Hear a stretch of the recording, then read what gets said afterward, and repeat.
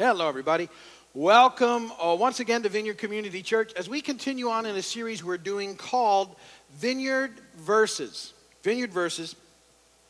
What I'm attempting to do in this series is I want to look at some verses, some passages of Scripture together that I believe are foundational to the Christian walk in life. And I'm encouraging you as we go to memorize these passages of Scripture by going through them a verse at a time.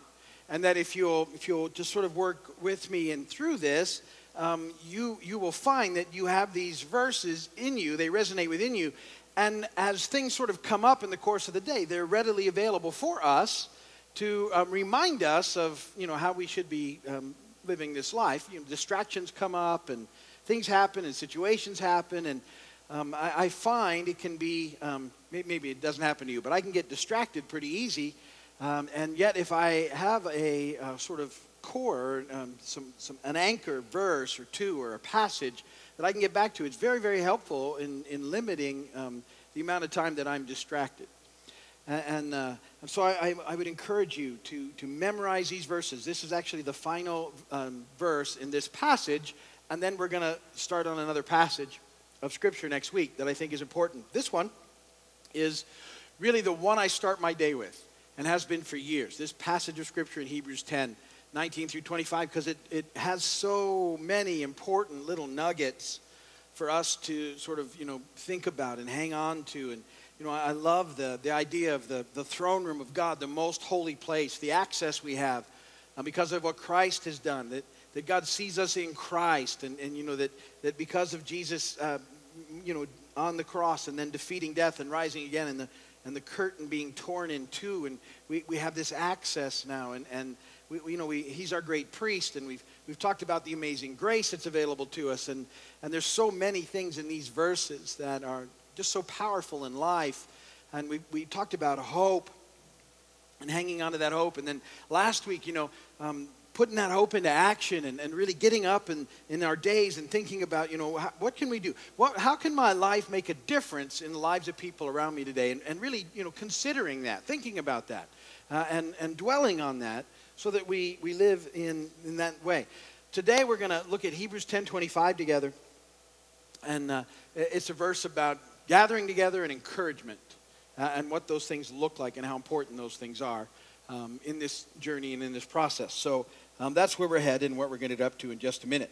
That's the intro. Transition, I like to do a bad joke or two. So I've got, I think I've outdone myself. There was a time when I was addicted to the hokey pokey, but I turned myself around.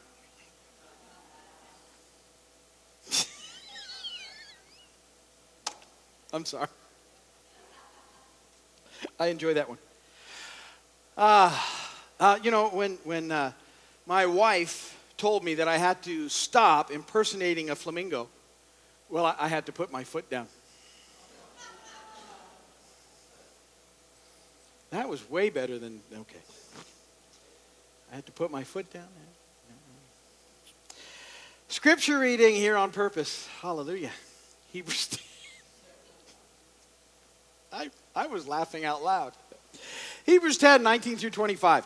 Therefore, brothers and sisters, since we have confidence to enter the most holy place by the blood of Jesus, by a new and living way opened for us through the curtain that is his body, and since we have a great priest over the house of God, let us draw near to God with a sincere heart in full assurance of faith, having our hearts sprinkled to cleanse us from a guilty conscience, having our bodies washed with pure water. Let us hold unswervingly to the hope we profess, for he who promised is faithful. And let us consider how we may spur one another on toward love and good deeds. And let us not give up meeting together, as some are in the habit of doing, but let us encourage one another, and all the more as you see the day approaching. We're going to really get into that verse. Let us not give up meeting together, verse 25, as some are in the habit of doing, but let us encourage one another, and all the more as you see the day approaching. Again, I love the way these verses sort of resonate with me in life. And I know that if you just allow yourselves to really let them dwell inside you like that they're available to you, and they're available to the Holy Spirit in the midst of your day to remind you of who you are and to help you throughout situations. And this is a powerful verse. Let us not give up meeting together. Some are in the habit of doing it. Let us encourage one another, all the more as you see the day approaching. So let's talk about a few things in this verse. First thing is this, point number 1. Let us not give up meeting together. Let us not give up meeting together. Now, I always think it's a kind of interesting verse and thought to share with everybody that's meeting together, because you're doing it. So I always think, well, okay, hopefully it'll be for people that aren't. But and then I realized the importance of sort of getting back at why we get together and what it's all about, and how important it is to continue to gather together as a corporate group and in smaller groups and just gathering as believers in Christ. And one of the things that we talked about last week was I made the point that it's this life, it's just not all about me. It's not all about me. It's some about me, and I always say that, and we'll get to that in a minute. But it's not all about me. And in context of the church, what you need to know is that the church needs what you bring to the fellowship. The church needs your presence. And you wonder what that's all about. But see, in Romans 12:5, Paul says, so in Christ, we who are many form one body, and each member belongs to all the others. So there's this amazing connection that we have to the body of Christ, and we have to begin to realize it's just not all about me and how I feel, and in the course of a day that I'm a necessary part of the body of Christ. Too often people feel like they don't matter; they can come and go, but it's not true. You're necessary. You matter, and your gifts and your talents and your time and your prayers are an important part of the church. You make a difference. We talked last week about life. We're here to make a difference with our lives, and so part of the reason that you can't give up meeting together is the church needs you, and so you may not always feel like getting together, but it's just, it can't be all about us when it comes to the church. We have to be careful of that, because we tend to have a very sort of consumer mindset nowadays. Our culture has really worked on us, and it's very easy for us to get into it. It is all about me, and it's just not all about me. Some about me is different than all about me. So it's not all about me, and I think it's a very powerful thing to realize that you need to be a part of what's taking place. It's important. You never know who you're going to impact by you being here on any given day. And so it's not just what you're going to get from it, it's what you put into the whole process. And you don't know who you're going to be there to pray for, who you're going to be there to encourage, who you're going to be there to say just the word that needed to be said, who you're going to be there to serve somehow. You just don't know. And yet it's necessary that God has all these things in movement, and he wants to use you in the process so that when we get together, that everybody is taken care of and blessed and encouraged and ministered to as we also pour those things out from us. And so we have to have the idea that it's not all about me. At the same time, it's some about me, and we need to be aware of that. And I think about that, and I think about I like that it says let's not give up. It's sort of the habit of meeting together. Let us not give up meeting together. Some are in the habit of doing it. And so the converse is true. Meeting together is also a habit, and yet that not meeting together becomes a habit. And so here's what happens sometimes, and I see it happen, and it's really fascinates me. You'll have someone who's really connected and is coming regularly, and then all of a sudden, through some sort of events, they miss a weekend, and then they miss another weekend, and then they miss another weekend. That's really all it takes, three sort of weeks like that, to stop a habit. And all of a sudden, it's like, oh, well, it's quickly not your habit any longer to get up and do what it takes to go to church. And And maybe you liked it. Maybe maybe it was good to kind of lay in on Sunday mornings and read the Sunday paper. Sometimes I think about that. I go, because in my life I've been busy Sunday mornings for as long as I can remember. And yet as a kid, we never went to church as a kid. I can sort of flash back on Sunday mornings, and there was time to hang out, and I used to read the comics, the funny papers. And every now and again, I get a little nostalgic, and I think to myself, man, I'm missing out on something pretty big because I don't get to read the comics, And so I go and I bought them, I think, okay, not that long ago, I said to my wife, let's just pretend, we'll call it Schmonday, and we'll save the Sunday paper, and we'll just, we'll have it there for Monday when we get up, and we'll just, so we're not missing that, and made a big deal over that and did it, and it just wasn't that great. It's like, these are stupid. I don't know how. Wasn't missing anything. But I understand, and I've talked to people over time, and I'll say, well, I haven't seen you for quite some time. And, well, I just stopped, and I just can't get back in the habit. And that's exactly what it is. And I will say lovingly, listen, no guilt here, but start back and go for a few weeks. It'll be habit again, and you'll be okay. But it's fascinating to me, that dynamic. And so you have to remember, that you're required there. And then sometimes you have to kind of look at, well, why all of a sudden am I not going, or why do I not feel like going? And that's pretty significant too. Sometimes, there's legitimate reasons sometimes, but sometimes all of a sudden we're not sort of getting together and hanging out with other believers. One of the symptoms, not always, but sometimes what's going on is there's something that you're sort of moving into that's probably not one of your better decisions. And when you get around other believers, it may, and it's often not them even saying or doing anything, because they really shouldn't, other than to encourage you. But sometimes just the Holy Spirit in that environment begins to sort of knock very loudly that, hey, maybe you shouldn't keep moving in that direction.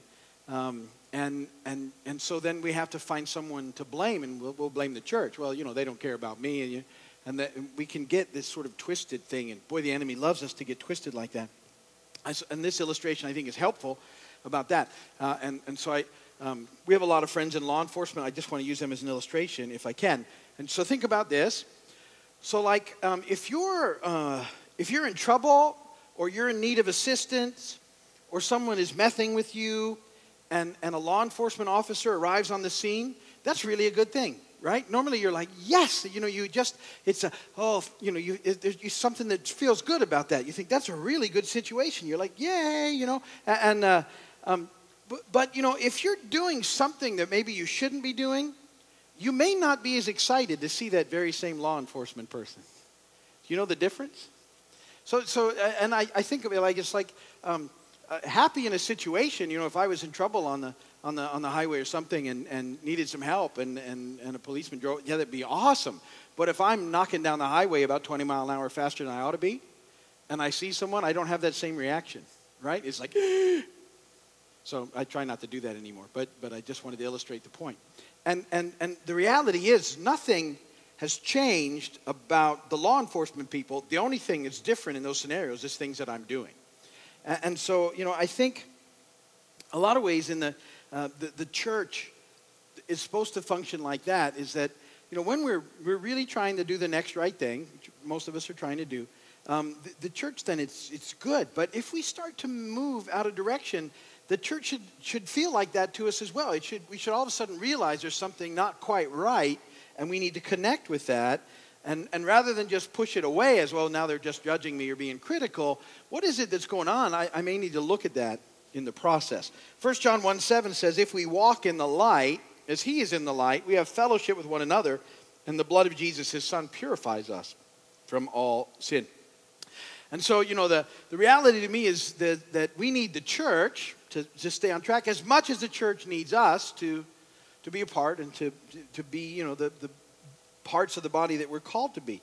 And that, the fruit of the Spirit is really only developed in us in the context of relationship in this manner.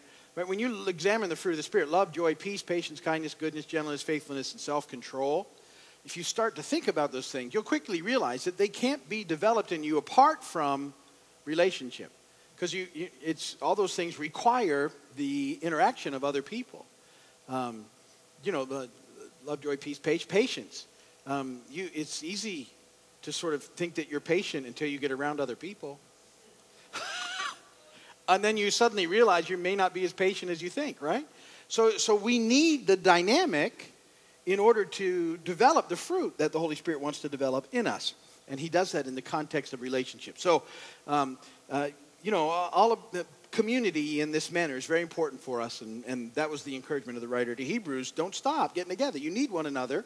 And the church needs you to be there. And so you need to be there for you and also for everybody else. Significant part. So it's a two-way thing. All right. Secondly, we need to encourage one another. We're called to be encouragers. We've talked a lot about this here if you've been here for any length of time. And in fact, the ministry of encouragement is sort of one of our foundational ministries. I do these things all the time. Be thankful for 5 things. Encourage 2 people so we can get 1 lost child back to dad. That's how I think we have to, work on being encouraging. And so I encourage you to encourage at least 2 people every day. And that's one of the things that I consider early in the day. How can I encourage 2 people today? What does that look like? And I'll ask God to help me with that. And hopefully I'll do more than that, but I purposefully go after 2. And so what does it look like? And I'll think and pray. And maybe it's a phone call, or maybe it's an email, or sometimes it's even a text, something that simple. Or I go out of my way to go see someone or whatever. But I work on that stuff. Think about that all the time, because we're called to be encouragers in the process. And to encourage, it literally means to put courage into someone. And so the ministry of encouragement is to put courage into people to trust and obey God because of the love that he has for them. And an encouraging person is good to be around. And they build you up with their words and their actions and their attitudes. And so people that are encouraging, you like being around those people. And yet there's a whole lot of situations in this world and fear in this world that sort of sometimes exudes from people, and I'm not even sure they're doing it, but we live in what I would say is a very grumpy, fearful world. And one of my strong beliefs is that it's because of the constant bombardment we face of bad news, and because of all of the stuff that we can do now with television and internet and everything. We don't catch breaks from it. It's like we're just constantly bombarded by bad news. And it's the fearful kind of bad news that just comes at us all the time. And it's if you turn on cable news, that's all they do. They fill it up with that and then tell you about how bad it is and then bring experts on to tell you how bad it is. And it's just constant. And now, political season upon us, they take it another notch, and that becomes and so it's all this mess all the time. And if we're not careful, we just take it in and then we spout it out to the people who are around us, and we're adding to the whole process. And yet what we need to do is we need to understand that we have hope that other people don't have because we're in Christ, and we can look at things completely differently. And that needs to be what sort of comes out of us, that no matter what the circumstance is, we're holding on to hope, a unswerving hope we have in God and what he's going to do in our lives. We don't need to be fearful people. We don't need to just, regurgitate the mess that's coming at us from all directions in the process. And we're to be a people of encouragement, and we have a book of encouragement, the Bible. It's filled with truth and hope and love and purpose and forgiveness. Apostle Paul says in Romans 15:4-5, for everything that was written in the past was written to teach us, so that through endurance and the encouragement of the Scriptures, we might have a hope. May the God who gives endurance and encouragement give you a spirit of unity among yourselves as you follow Christ Jesus. So encouragement is something that should flow in us and through us and around us. And we should be encouraging one another and helping one another and being people that speak those words of life into people. And because we need that. Because if our only source is all the mess coming at us, we're going to become very defeated, pessimistic, fearful people. And so, we should never, as believers, we don't need to be that. We have somehow, by the amazing grace of God, stumbled into the best deal in the universe, and all these things that we've been talking about in this whole passage are, so beyond, really what we can even fully comprehend. It's amazing that we're a part, and yet that's who we are in him. And so with that, that should be what sort of comes out of us in the process. And thirdly then, the writer says, as you see the day approaching. As you see the day approaching. And so, what day is being talked about there? And the writer's referring to the last days. And interestingly enough, I don't know if you ever thought about this, but we live now in the last days, but the church has always existed in the last days. The 2,000-year run has been lived in a tension that he could come back at any time. And it's important that we live in that tension. We're to live like he's going to come back today. That changes things. And at the same time, we're to live like, until he tarries, God use us to be the people of the kingdom and to share the good news that we have. And that's where life is found, is living in that tension, that dynamic of the now and the not yet. And so the idea of that day, and it fascinates me too, is that it seems like someone is always trying to get out there with the news that they know when that last day is. There's been many times recently where that's happened.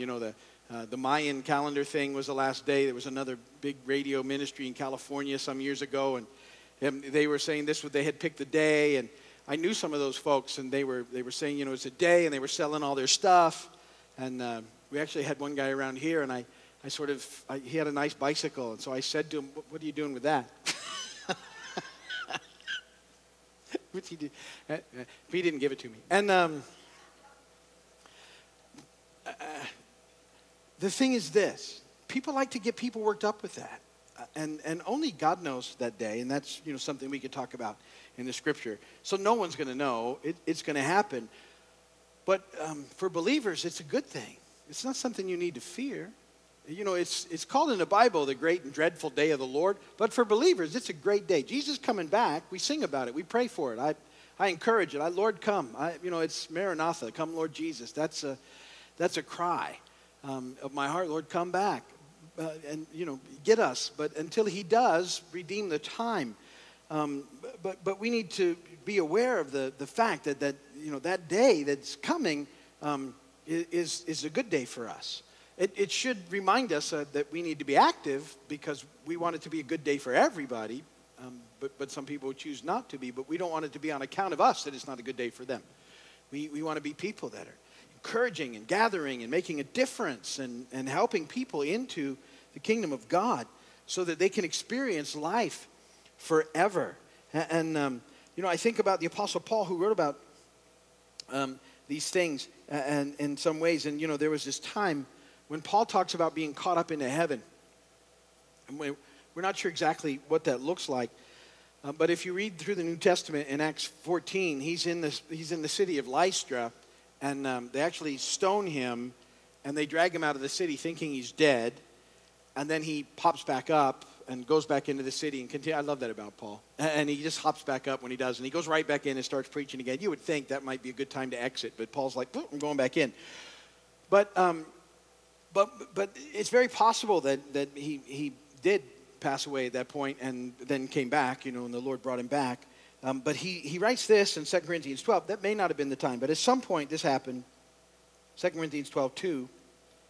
I know a man in Christ who 14 years ago was caught up to the third heaven. Whether it was in the body or out of the body, I don't know. God knows. And I know that this man, whether in the body or apart from the body, I do not know, but God knows, was caught up to paradise. And he heard inexpressible things that man is not permitted to tell.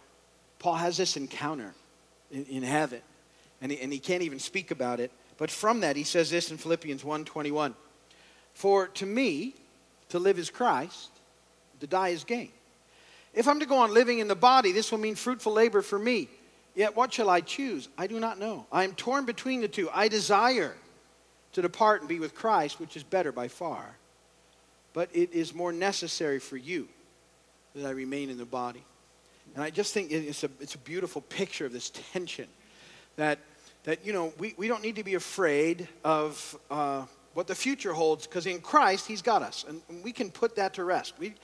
Whenever it's good and we've got that. And I say we have this full and abundant life now. It's not as good as it's going to get, but it's good. But until all that happens, we have purpose. We have things we need to do. It's fruitful labor. And in that labor, in that ministry that he's called us to, we experience life. We get to enjoy this life in ways that we couldn't otherwise. And so, with all this in mind, I want to encourage you, as the writer of Hebrews did, that we not give up meeting together, but we encourage one another. And all the more as you see the day approaching. And I think that just ties this passage so well together. And my hope is that if you hadn't started to memorize it, start. It will impact your life in such a positive way. It's such a wonderful verse to hang on to and to meditate on throughout the day. Therefore, brothers and sisters, since we have confidence to enter the most holy place by the blood of Jesus, by a new and living way open for us through the curtain that is his body, and since we have a great priest over the house of God, let us draw near to God with a sincere heart and full assurance of faith, having our hearts sprinkled to cleanse us from a guilty conscience, having our bodies washed with pure water. Let us hold unswervingly to the hope we profess, for he who promised is faithful. And let us consider how we may spur one another on toward love and good deeds. And let us not give up meeting together, as some are in the habit of doing, but let us encourage one another, and all the more as you see the day approaching. Let that resonate within you, and it will impact your daily walk with Christ, and it will make things much different. And so that's my heart for you, and I hope you'll take that on. And we're gonna open up a brand new passage of Scripture next week, and we're going to look into Philippians chapter 4, verses 4 through 8. And I think they really sort of help us take that next step. And I love those verses. Rejoice in the Lord always. I'll say it again, rejoice. Let your gentleness be evident to all. The Lord is near. Do not be anxious about anything, but in everything by prayer and petition with thanksgiving. Present your requests to God, and the peace of God, which transcends all understanding, will guard your hearts and your minds in Christ Jesus. Finally, brothers, whatever is true, whatever is noble, whatever is right, whatever is pure, whatever is lovely, whatever is admirable, if anything is excellent, praiseworthy, think about such things.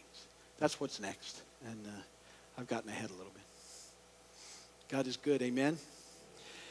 Amen. If you're watching my video, thank you for doing that. We appreciate you. Come and visit us when you get a chance. If you need prayer, go to the website and keysvineyard.com. There's a place for prayer. We'll pray for you. We'll see you soon.